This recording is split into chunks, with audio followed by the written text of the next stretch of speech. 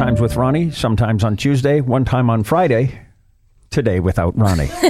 Weird. He did try to go see Coco this weekend. Couple times. Yeah, which is the new Pixar animated film.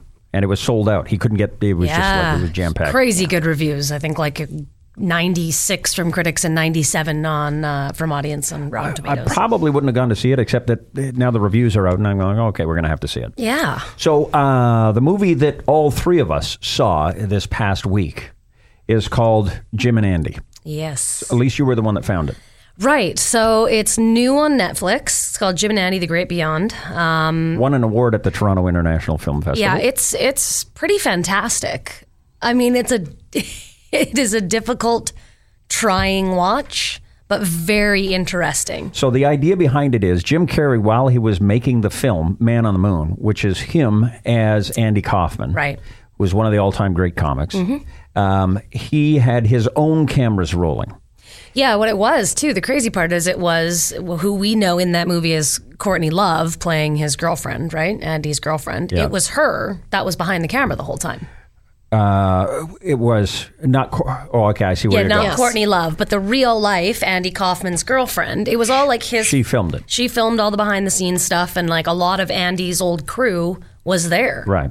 And so now it's intermixed with a sit-down interview with Jim Carrey. You don't hear a lot of the questions, you just hear him answering stuff and kind of walking you through it. Yeah. And he's talking about where he was mentally, what kind of state he was in, and what it took for him to take on that role as Andy Kaufman. Now, he won an Academy Award for it. Golden Globe. Golden Globe for it. I mean, there's no which way around. He was unbelievable as Andy Kaufman. Nobody could have done it like he did it. I just believe that he was the best person for that job. But, I mean, it did a number on him. Like, he's already strange, right? We're not surprised that Jim Carrey's a strange character. But he says in the beginning, like, to get into sort of position, he thought, okay, I'm going to speak telepathically to people for 5 days. This is what he thought in his head.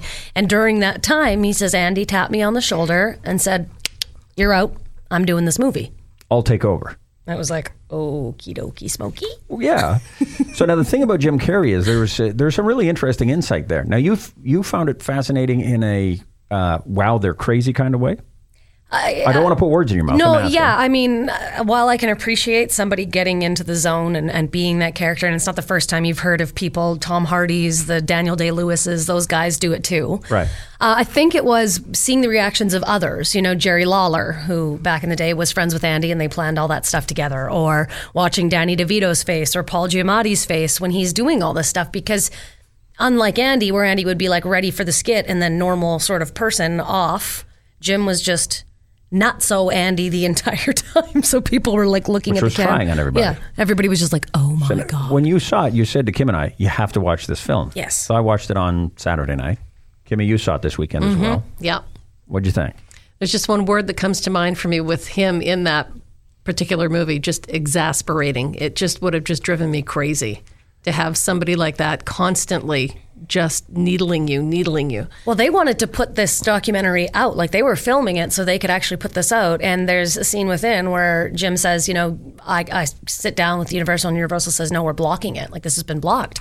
And the main thing was because they didn't want everybody to know that Jim was an a-hole. Yeah. Yeah. Now, okay. So when I was young, 18, 19, 20, 21, I used to do stand-up comedy. Right. And one of the fellas that I worked with was Jim Carrey. Now, there were probably a group of 7 of us. Ryan Stiles was one of them. A fellow named Rick Dukeman was one of them. Mike McDonald, who's a Canadian stand-up comedian, used to come in. And all of us watched Jim Carrey do his stand-up act, which was frenetic. All sorts of energy, not one joke. And we all thought, well, that guy, he's got a lot of energy, but he's got no jokes, and he's not going anywhere. Like, anywhere. And then he made, what, Dumb and Dumber, Ace Ventura, and what the third one? The Mask. Yeah. They all came out in 1994, and you went, oh. I might have been a little off in my assessment, but only a little. Just a bit.